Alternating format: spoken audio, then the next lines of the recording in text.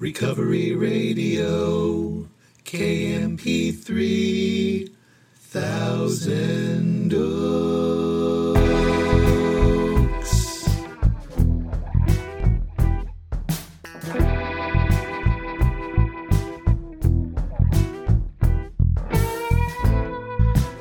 Ah, yes. You are listening to the Recovery Radio podcast on KMP3. I am a member of Alcoholics Anonymous, and I will be your host. You can email me at sarcasticbigbook@gmail. You can follow me on Instagram at sarcastic.aa.book. Go to my websites, recoveryradiokmp3.com. As always, I'm so glad you're here with me. I don't know if your day is just getting started, or it's just winding down, or it's somewhere right in the middle, but here we are, you and me. And I am glad for that. Very grateful I have no desire to drink today. Where I am, as I record, it's a beautiful Sunday morning here. And it's very windy. You might hear the wind chimes in the background. It's very, very windy today. So if you hear anything in the background, that's what's going on.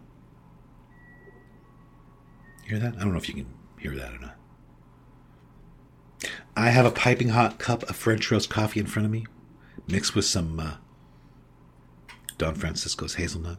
Very methodically, I open a can of Don Francisco's, pour it in a thing of Tupperware, and then very methodically open a bag of French roast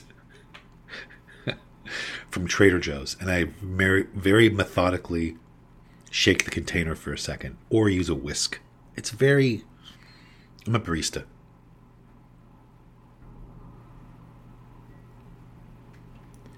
Today I want to talk about intuitive thoughts.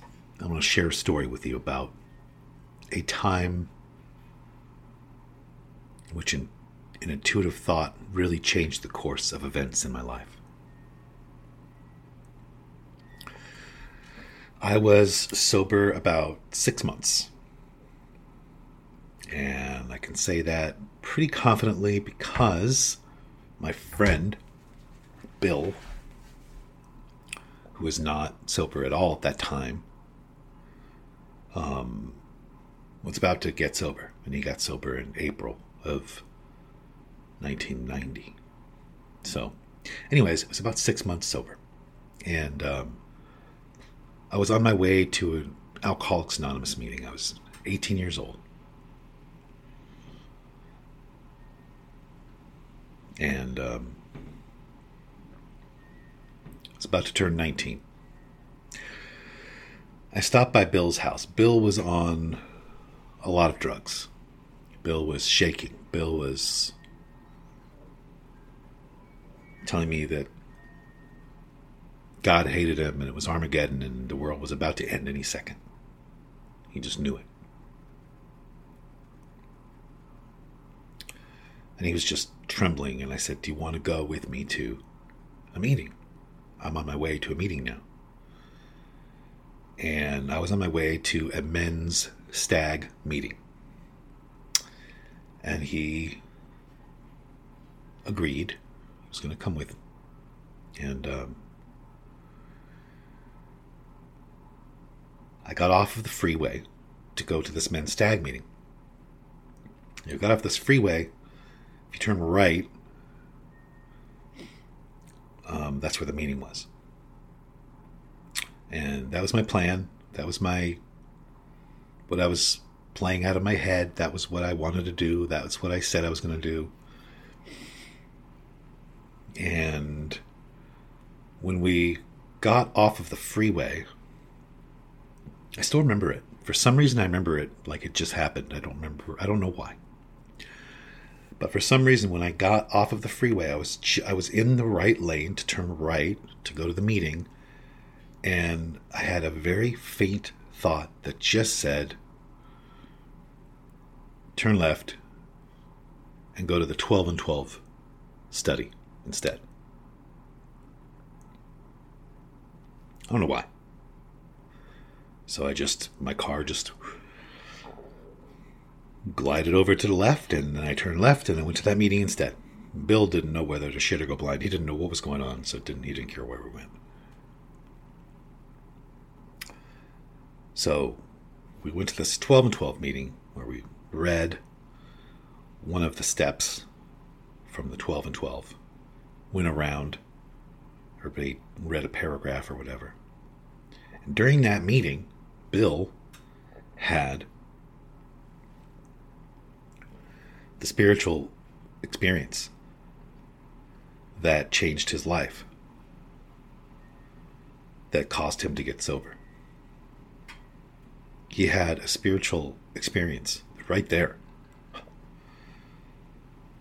and was never the same. And I remember the look on his face. We were in Denny's sometime after, and he was standing in the aisle. I might have mentioned it on here a long time ago, but he was standing in the aisle because back then Denny's was like I don't know. It was the place to be. It was a hangout. Everybody was there. Everybody knew everybody. It was just the place to go. And so he was standing there in the middle of the aisle talking to somebody, and he had an expression in his face. And I had known him for years and years. He had an expression on his face I had never seen.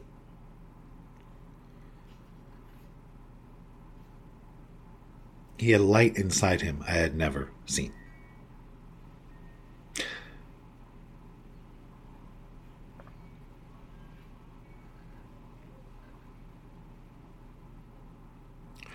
And I think about that story sometimes because there's a lot there to talk about for me. I guess the big thing is I wasn't so stuck on a specific plan or outcome. I was present. I didn't bombard my intuitive thought with fears and doubts. I think looking back, was present enough to hear something that faint. I don't know. I'm not any kind of an expert on anything whatsoever. These are just my own thoughts about my own limited understanding about what happened on that evening. But looking back, that's what I suspect. It's just that I was present enough to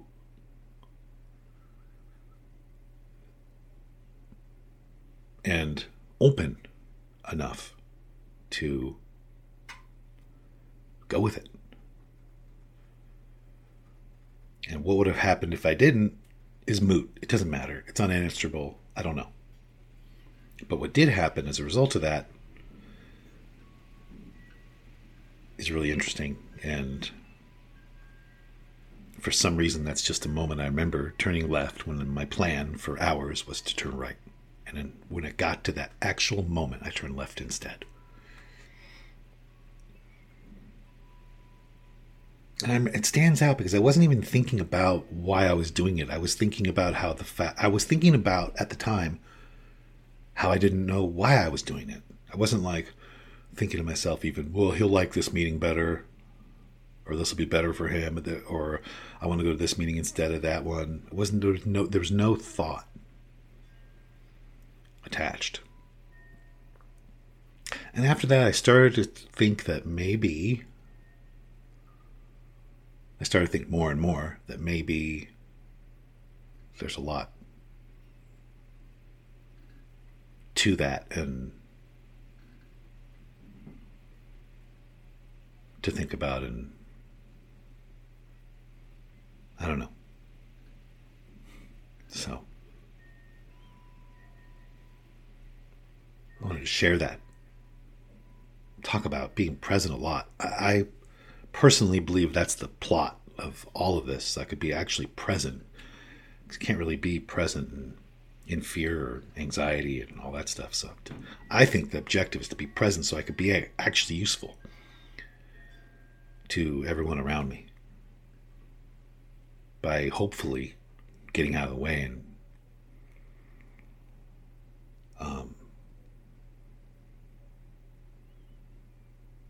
being able to demonstrate something meaningful.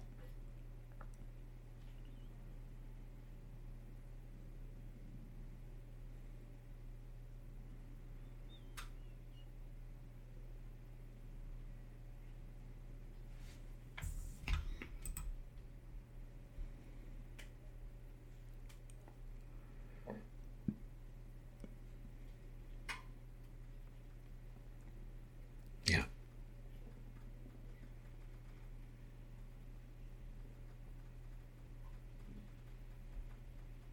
I spent a lot of time, like I've shared many times on here, with a very loud brain, lots of action going on.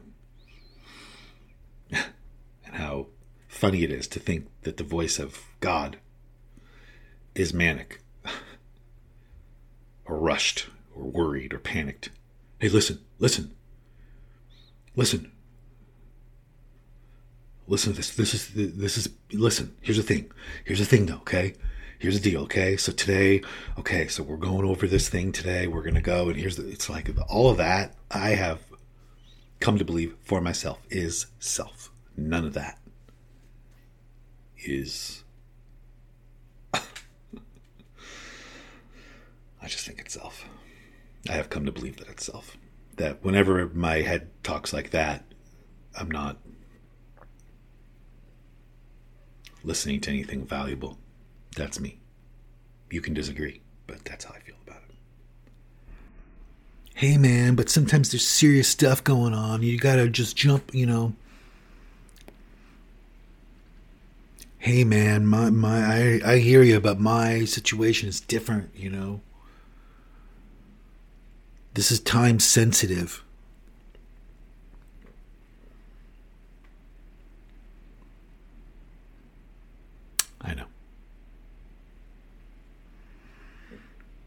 I know.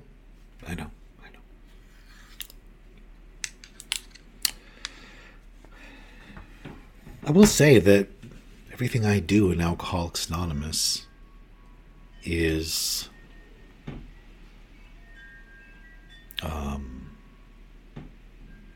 for the purpose of me getting quiet and still and being present so I could hear.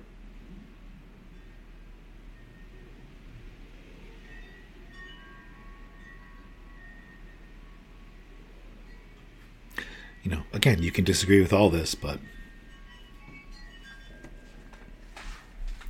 my experience is that God is never freaking out. God's never panicking. I am.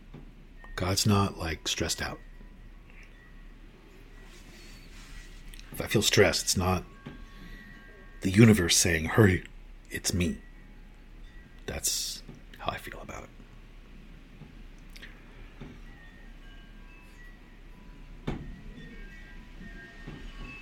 I shared it on here a long time ago that one day I was sober for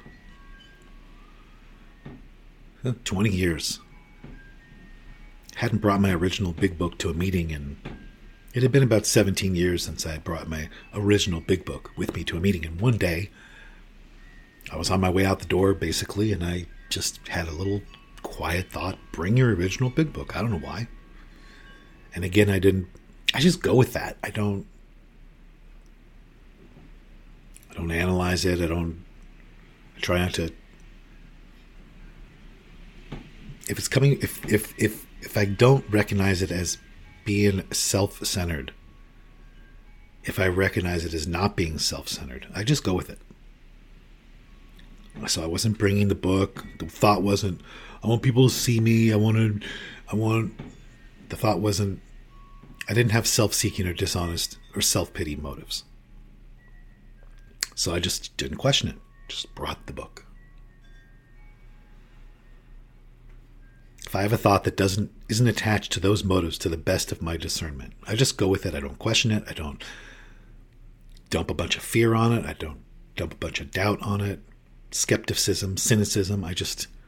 If I could recognize the thought doesn't have any of those things, I just go with it. I don't question it. So I picked up my old, original big book, got it out of a cabinet, went to the meeting. I'm standing out in front of the meeting. There's a few people that I've never seen. And this was a meeting I was going to 7 days a week at this point. And there were 3 people out in front of the meeting I had never met before. And I was showing them my book, and I'm showing them the names in the book. And I'm like, here's this guy. This phone number is my sponsor. This guy here died sober. This guy's still sober. This guy, I don't know what happened to him. This guy here, he's the guy who gave me my book. Just as I said this, a woman next to me puts one of her hands over her mouth and the other one on my shoulder really hard, and then points to the name and says, "That's my dad. He has terminal cancer. He's dying. He has 6 months to live. He's in Arizona. Here's his phone number."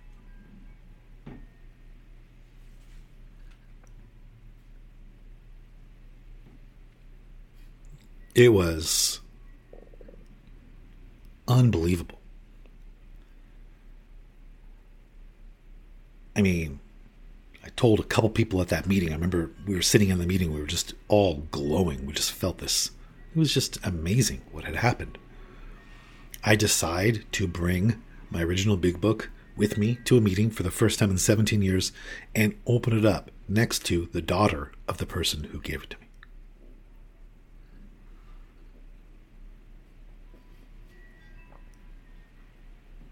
So I called him. And I said, "You don't remember me, but you gave me my original big book 20 years ago, and I'm still sober." And he was quiet for a long time, and then he said, "God works in mysterious ways, don't he?" We ended up having dinner and going to a meeting together before he passed away. Anyways, we will intuitively know how to handle situations which used to baffle us is in the big book, but that's not what I'm talking about. I'm not talking about situations that baffled me. I'm just talking about trying to keep the channel open so that I could be still, quiet enough to hear little suggestions like turn left, get that book, little, quiet, unselfish thoughts that don't seem to make sense at the time.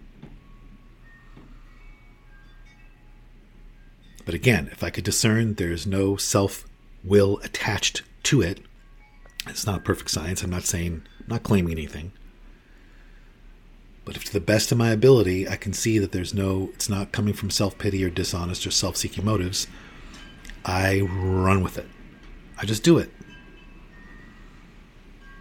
Lots of stories like that. Anyways, I want to give a shout out to Happy Joyous and 3, Sober Gratitudes Podcast, Anonymous Recovery Podcast, Podcast Greater Than Yourself, That's Not in the Book Podcast. Say hello to Jenna today, Alex the girl, Stephanie, Taylor. I have a big long list of people. I'll stop there for now. Save my friends in Canada. Hi. I'll say to anybody who needs to hear it, everything is okay.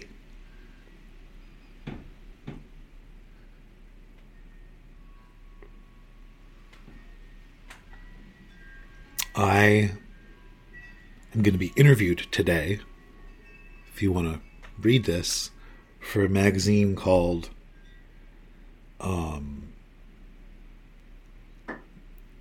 Sexiest Sober Stud Stallions Weekly. No, Sexiest Sober Stallions Weekly, I think is what it is. I'm the cover. And I'm just kidding. That's all. That's so dumb. It's so dumb. Usually when people ask me for my phone number, I'll give them a few real numbers, and then I'll say that it spells out Stallion. I don't know why. It just happened to be that way. Sometimes they'll start to write that down. It's not true. All right. I'm out of here. I do not know why my life was saved, but I am going to go try to live a life that was worth saving, and I hope you'll do the same.